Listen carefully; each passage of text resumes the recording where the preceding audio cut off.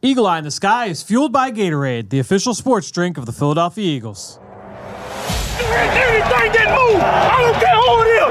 Let's go. Give me everything you got. Play fast, play hard. Let's meet these boys tonight in their house. It's party time. It's party time. There we go. Touchdown! You are listening to the Eagle Eye in the Sky podcast. Now here's your host, Fran Duffy. That's right, another day, and we are back for another day of training camp, a 10-10-10 practice as the Eagle Eye in the Sky podcast, fueled by Gatorade, continues. I'm Fran Duffy, and I think we've got a great show for you here on episode number 194. At the top of this week's show, we've got Chalk Talk, where the gentlemen on either side, Chris McPherson and Ben Fennell and I, are going to join up and talk about what we've seen, not just from this practice, but also Sunday night's practice at Lincoln Financial Field. Let's get things started now in Chalk Talk. Let's get down to business. It's time for Chalk Talk.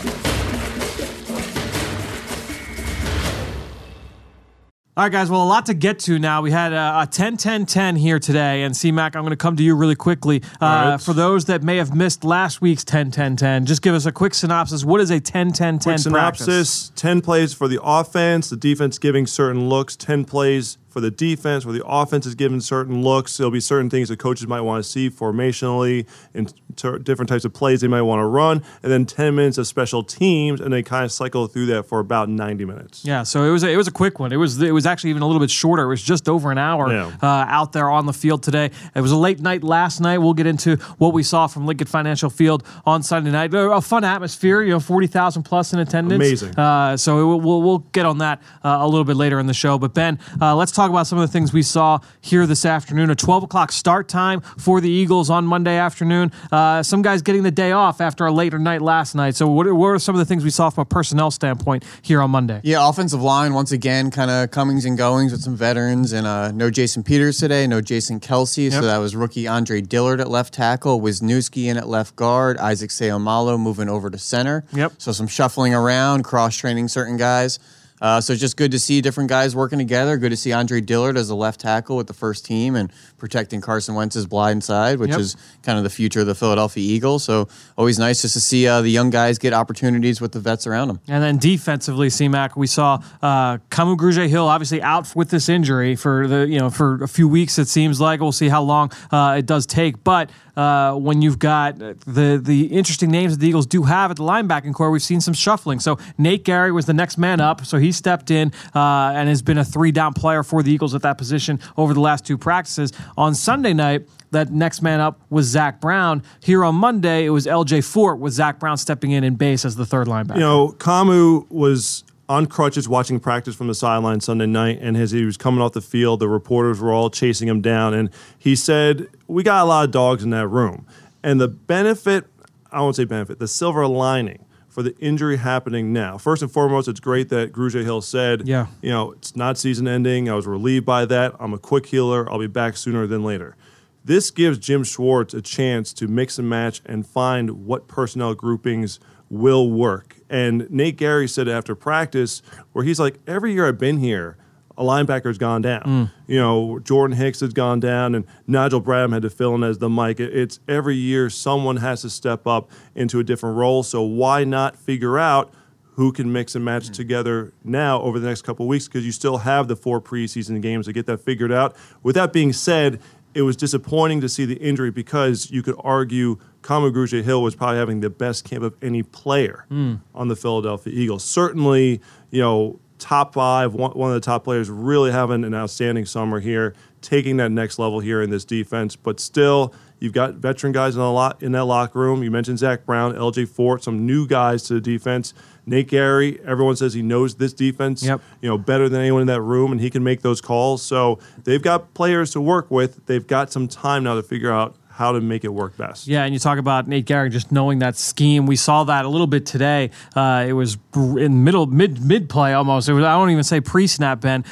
You saw Nate kind of getting both L.J. Fort and Zach Brown as a base package down, lined up just before the snap, put Zach Brown in position to make a play at the line of scrimmage on a jet sweep. Whether you have injuries or not, this organization does a great job, like I've said in previous podcasts. They prepare younger guys in the second and third stringers to play. Yep. Because because injuries, unfortunately, are a part of the game. They're inevitable. We've had the injury bug here last year, year before that. It's not a bug. It's just football. It's going to happen. And this organization does a great job in interchanging lineups, giving guys off days, bumping up second and third stringers to maybe work with guys they're not used to working with. And you see that on a play with Nate Gary, maybe not on the same page with the linebacker to the left or to the right of him. So there's going to be some on-the-fly adjustments, some talking after the play, and just making sure everybody's on the same page.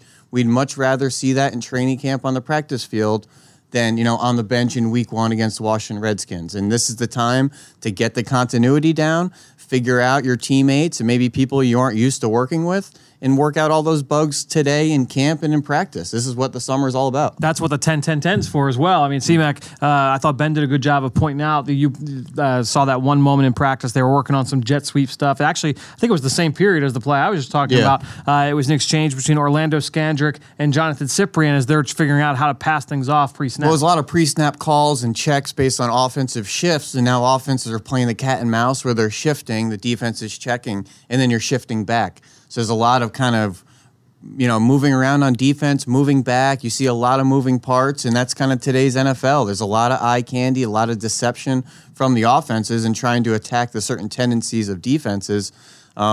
But the whole 10-10-10 concept, it's not really a new philosophical approach with practice. Right. We're just kind of have a label on it just to make sure we know that this is a 10-10-10 practice. It's a bit of a setup for each side of the ball. And that's really just to kind of temper the media's expectations and views of what's going out on the field. Sure, no question. Well, one thing, again, it was a short practice on Monday, so don't, go crazy with what we're saying, but I thought Carson looked pretty sharp today. I think from start to finish, really that first session, touchdowns to Dallas Goedert, Zach Ertz, and then Deshaun Jackson. Throughout the course of the day, I thought he was pretty sharp. Man, those tight ends, I swear, there always seems to be a defender on their back or in a tight window. They have some of the strongest hands on the team, not just in the tight end group or the receiver room. These guys are reliable targets. I mean, that's a quarterback's best friend right there. You get down in the red zone and Goddard maybe has a linebacker on his back, or Ertz is working between two safeties, and they pluck that ball high and strong, and they'll fight through contact. And,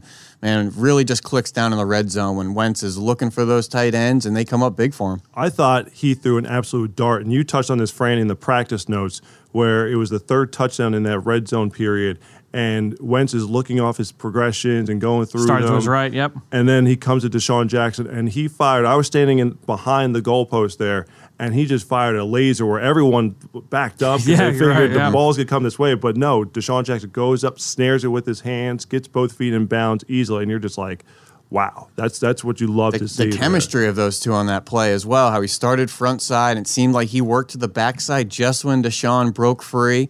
And I think those backside routes, he has a little bit extra time to kind of dance off the line and really set up the defender in perfect concert and sync with Carson Wentz there, working on the front side back across the field, especially down in the red zone when things are much faster. And I don't want to give away everything from the practice notes piece, but if you don't read that piece on a daily basis, like, you're going to miss nuggets like this one that Ben pointed out right after the Deshaun touchdown. Ben's eyes go so I'm writing down. I'm like, all right, Carson starts to his right, looks left. I'm writing it down in my notebook, and Ben is watching something in the backfield behind the offense. Tell us what you saw. Are you referencing the backfield vertical play? No. This is the interaction between Jason Kelce. So Jason Kelce was off today, but very active participant in practice. Yes. Typically lined up right behind the offense, hanging out with quarterbacks coach Press Taylor, and you just see Press immediately explaining and gesturing to Jason Kelce, kind of just showing the motions of Wentz working to his front side, going back across, and almost diagramming the route from Deshaun Jackson. The center position is an extension of the quarterback. They're both quarterbacks on the field, and in some cases, that center is maybe doing a little bit more communicating and assessing than the quarterback even is, setting protection, finding your mics, setting the shells of the defense. So as long as that center is just as knowledgeable and up to speed with what the offensive concepts are, what the intent are, does Jason Kelce need to know the route combination and what the progression is for the quarterback? No, but it's all part of the marriage together of the offense, especially the center and the quarterback position. And just really funny to see Jason Kelce not in the play, getting kind of an instruction from the quarterback coach on what just happened there. Just kind of a fun little interaction. He had the long sleeve tee. He had the bucket hat. he had the play sheet. I mean, he kind of looked like a coach. Right. Are we going to go down the rabbit hole of which player is going to make the best coach afterwards? Right. I don't know if I see Kelsey as a coach after when it's all said and done. I see him going off and enjoying life away. He has a lot of interest away from football. Sure. His wife, I think, pointed out that they're expecting their first child. Yep. Congratulations to them. Very exciting. Had a very cute shirt at the practice last night there, saying 62 did this with arrows pointing down to the belly. So I don't know if I see him as a coach, but he's someone who obviously is very cerebral and loves the game. So do they make babies' outfits in the mummers that big? Yeah. We should work on that. Somebody's got to get on somewhere, that. no question. The other big throw from Carson, I thought, in the day was the throw to Greg Ward. I want to say it was the second offensive period. That ball just came out hot. It came out early, hit Greg Ward in stride. Ball just fell Not often we highlight incompletion. Right. But it seemed like Wentz knew he wanted to attack that window, move the curl defender initially, and just saw the window open, placed it in there, just a tad behind the receiver, but the anticipation was very impressive. You always see Wentz kind of attacking those second-level throws, especially those window throws, where he's really anticipating windows before his intended target is even clearing the defender. So you're just seeing him playing much faster, and those little foot off or foot behind the receivers, those will get cleaned up. So real quickly, before we get to Sunday's practice, some guys that stood out on the peripheral here on Monday. One guy for me, Deshaun Hall, former third-round pick. Again, played across from Myles Garrett at Texas A&M. I liked him a lot coming out of school. Was a third-round pick from the Panthers, and just didn't work out there. He latched on with the Eagles last fall, and he was around the ball very consistently today. And again, working up against the third and second team offensive linemen, and with the changes up front today with the starters, obviously some people get bumped up. So he's going against guys that you would want him to beat as a former third-round pick, but you still like him getting to the quarterback and being around the football. One thing with Deshaun Hall, with the Joe Ostman injury, does Sure. that possibly open up a roster spot for someone else? Yeah. Joe Ostman, we don't know the extent of the injury, suffered it during a special teams period at Sunday's practice, but it was carted off and all the players were coming by and, giving him some goodwill, good messages as he went off. But Ostman was having a phenomenal camp. I mean, you could put him up there with Kamu Grugier-Hill as someone who was a high performer throughout training camp here, and it's disappointing to see him go down. But when you look at the depth here at defensive end, okay, we've talked all about Brandon Graham and Vinny Curry, and then you figure Derek Barnett, he'll come back into the mix. Now it's Josh Sweat is at an outstanding camp. Then you figure you're keeping a fifth end, Sharif Miller, would it be Joe Ostman, maybe Deshaun Hall. Gets into the mix. They kept now. 5 last year. It seemed like there's 2 spots for those 4. So it's kind of an interesting with Ostman going down. Now it seems to be 2 out of those 3. Yeah. So who's going to emerge from the pack, whether it's the rookie Sharif Miller or Deshaun Hall, who maybe wasn't as predictable to be that guy, coming into camp, but has put together some really good practices. On the other side of the line of scrimmage, you talked about Matt Pryor today a lot. Yeah, I just feel like nobody really acknowledges Matt Pryor, but you see this number 69 in there quite a bit. He's the only guy cross-training at guard and tackle, and one of the only guys cross-training on the left side and the right side of the offensive line. And you see him in there with the second team, the third team, sometimes even the fourth team, was on the active roster last year as well. I just feel like he's a guy. We talk about Mulata. We draft a first-round tackle. We got Peters and Kelsey and Brooks and Lane Johnson. There's a lot to be excited about. Just kind of Matt Pryor out there every day doing his job and all over the offensive line. And I think he's going to make this team and be a contributor again, but just kind of slow and steady doing his job out there. I just don't feel like he gets a lot of attention. Make no mistake, versatility is a valuable trait for a backup offensive lineman. And that's what you want in the 6th round. When you took him, 2018, the 6th round, he played some guard and tackle at TCU. I think he's even played some guard and tackle in the same game at TCU. Yep. But that's what this organization really values, especially on the offensive line. Guys that can plug and play, whether it's Isaac Seumalo, who has experience up and down the line, or, Big V, who's now has played left tackle for us, right tackle, and now he's been at right guard all summer. So having the versatility is clearly an asset for any player in the offensive line room. We've heard Jeff Stoutland talk about the hand strength with Pryor. They said once he gets his hands on you, you're done. Yeah. I remember it was like 11 3/4-inch hands, like something crazy like he's that. A big fella out there. That's like dinner plates. He's easily one of the bigger pound for pound, just length and strength and just tall guys in that offensive line room. Looks a little bit awkward at guard at times just because he is so tall. He looks like more of a prototypical NFL tackle, but he could still bend very well. And like you're saying, once he gets his hands on you, it's usually over. All right, so one final play from Monday that stood out to me. Corey Clement, first defensive period, it was an inside run. Just kind of hit the hole hard. It was an inside run, and he took off, was untouched for a big chunk of yardage. I feel like we hadn't seen that kind of burst from him in a couple of years, really, since that Super Bowl win over New England. So I thought that was good to see. And we've seen slow signs of progression, right? You know, he was in 7-on-7s, and you kind of see him. I mentioned late last week him making that cut along the sideline. Now we see him kind of accelerate in the open field. Baby steps for Corey Clement, still working with the second and third unit. All right, C-Mac, let's get to Sunday night's practice at Lincoln Financial Field. What was your big takeaway walking away from the Link? Wow. The big takeaway, all right, I'm going to go, it's probably if you're reading other reporters, it's not going to be really going out on a limb, but Miles Sanders seems like he could really be something in this offense this year. And we're seeing it in pass protection where he put a defender on the ground. He did, yeah. I noticed that live when we were watching last night. He had a nifty jump cut down by the goal line that resulted in a score. You know, you see the juice in his legs. He's bringing a different element to that running back position. And I think there was someone on Twitter who asked, you know, why are we kind of slowing down the hype train on Josh Sweat, but, you know, we're giving the green light on Miles Sanders. And I don't think we had been really going overboard on Miles Sanders. But nor do I think we've been necessarily slamming the brakes on Josh Sweat. No, just being trying to be realistic. Yeah, right. Yes, but I think that the thing with Miles Sanders is I think there can be a role for him to excel in the offense this season. When you look at Josh Sweat, right now you're looking at Brandon Graham, and we just went through the list. Vinny Curry and Derek Barnett. You know, you're hoping he comes in and gives you some energetic reps and contributes a few sacks. That would be a great improvement from year one to year two. Miles Sanders was selected in the second round as a running back in this offense to come in and really make a statement. And obviously he's going to complement what Jordan Howard does. Let's not get it twisted. Jordan Howard has a very clearly defined role. He's going to be a very important player in this offense. But when you're looking at explosive runs, something that this offense did not have last season, Miles Sanders looks like he can bring that to her. Yeah, it's going to be really exciting just to watch him and his impact. Because, you know, we talked about this. We talked about it on the journey of the draft. I mean, you talk about Miles Sanders and what he can do for you in the passing game. That's really where now you have that dynamic quality to that offense. Yeah, and just to speak to the whole hype train kind of controversy and ebbs and flows of our conversation, we're still not saying, hey, Miles Sanders looks good. That means he's the number one back, 40 carries a game. Let's go, feature running back. We're still projecting the potential role. So Josh Sweat, we're projecting a fourth or fifth defensive end role. That's 15 to 25 snaps a game to contribute and, you know, maybe get after the quarterback once or twice.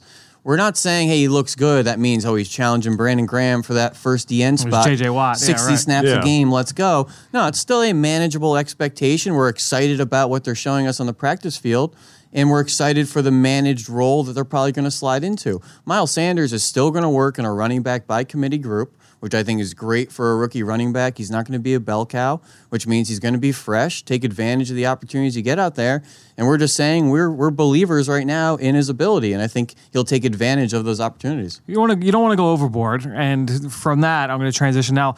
Let's go overboard with what we saw from Deshaun Jackson on Sunday night. I'm kidding. Look, it was one-on-one. I don't want to go overboard. It was one-on-one period, and it goes back to if you haven't seen the miking of Carson Wentz during a training camp practice last week, go check that out on all of our social channels as well as on PhiladelphiaEagles.com and the Eagles mobile app. At one point during practice, he turns to, I forget who exactly he was talking to, and he says, let's give the fans what they want. And he's like, let's throw. I want to throw deep to D-Jack. In the one-on-one session, he had a couple of really nice receptions. On the very last one, he beat Rasul Douglas on a stutter go and just blew by him, and the whole stadium just goes nuts. Yeah. But the one that really caught my eye before that, though, was a comeback route against Sydney where, you know, and we've said this before. Ben and I have talked about it a lot. His route running over the last, we'll say 3 years, 4 years, maybe that last year in Washington, I feel is like when he turned the corner, where he ran, Ben, you weren't there for it. It was on the right side. He wins outside with an outside release against Sydney and turns his eyes up. He turns his head inside as if he's about to catch a fade, looking inside, and then snaps back outside. Sydney turned his eyes back to find the football. It was like 6 yards of separation. Picture perfect route. The fact he can win without going 100% is what I find to be most impressive. Obviously, I haven't watched Deshaun practice in a couple years now, but to see him out there and to see the different pacings of speeds within his routes, how he can accelerate on his release, really put a cornerback on his toes or on his heels, thinking vertically, and then snap something off underneath, or slow playing a route. Like I know that that double move or the stutter go against Rasul. I can tell you right now exactly how that went. He probably slow played it. He did. Where Rasul kind of slow played it as well, and then can get the top speed in an instant. Yeah. Those type of veteran savviness that it's not just 0 to 60 on every route and kind of slow playing it and messing with the pacing of your routes is really everything, and that's the Deshaun Jackson of 2019. It's pretty special to watch. What makes it so exciting too is, and we've talked about this a lot, is it's not like this offense is going to be the Deshaun Jackson show. It's not, it's as your wife Farron would point out, it's been a lot of Deshaun this summer. It's not going to be all about Deshaun in the fall. I mean, you've got the two tight ends, you've got Alshon Jeffrey, you've got Nelson Aguilar, you've got Miles Sanders and Jordan Howard. There are a lot of mouths to feed, a lot of really talented players on this offense. It's going to get spread out. It's going to be a lot of fun to watch. I think as we talk about the young guys who have developed and the guys who've had great training camps, at the end of the day, when you look at what this team is going to be in 2019, it's really those cornerstone pieces like you mentioned. It's going to be Alshon Jeffrey. It's going to be Zach Ertz. Dallas Goedert's going to have an expanded role in year 2. Deshaun Jackson will definitely open things up. That's the thing. At the end of the day, we get excited about the new guys. We get excited about the additions to the team and the guys who are competing for roster spots. And that's the conversation at this time of year as we go into the preseason, who's going to win those depth jobs on the roster. But when all is said and done, when you're watching the early parts of these team sessions and it's the guys 86 and 17 making plays, you're like, that's what we're going to see on Sundays in the fall. The thing that's going to be interesting is we're kind of at a transitional period now in training camp where they're now getting ready for games. And the stars aren't going to play a lot in those games, but yet you're not going to tax them a ton in practice. Yep. So it's important from the mental standpoint as well as the physical standpoint that the coaches do a good job of finding that balance of getting the team ready to play on Thursday, because those young guys, that's everything for them as they battle for those jobs. But you're keeping your eye towards September 8th against Washington, because you got to make sure the starters who may not have a ton of in-game reps over the next month are set to go when the season starts. I still think fantasy football players are going to hate this team and going to hate this offense. I think you're right. Yeah, because unless you're like a Carson Wentz owner. I'll put it in 2017 terms. 1 week's going to be a LeGarrette Blount week. 1 week's going to be a Torrey Smith week. 1 week, Trey Burton's going to have 3 touchdowns.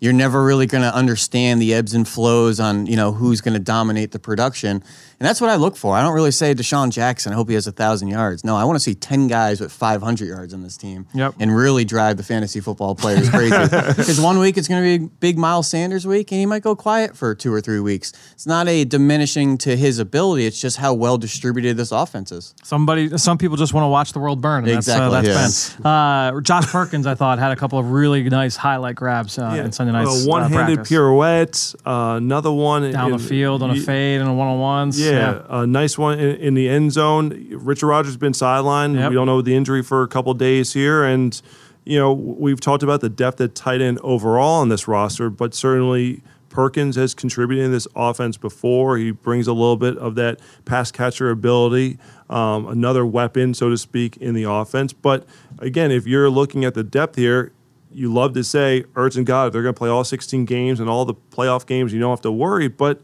if something were to happen, or maybe you're enjoying a Week 17 bye because you have everything wrapped up, all right, you can say Josh Perkins can go in there and take meaningful snaps and be able to not have a significant drop off in the offense. It's one thing you have Ertz and Goddard, who are the best 1-2 combo at the position in the league.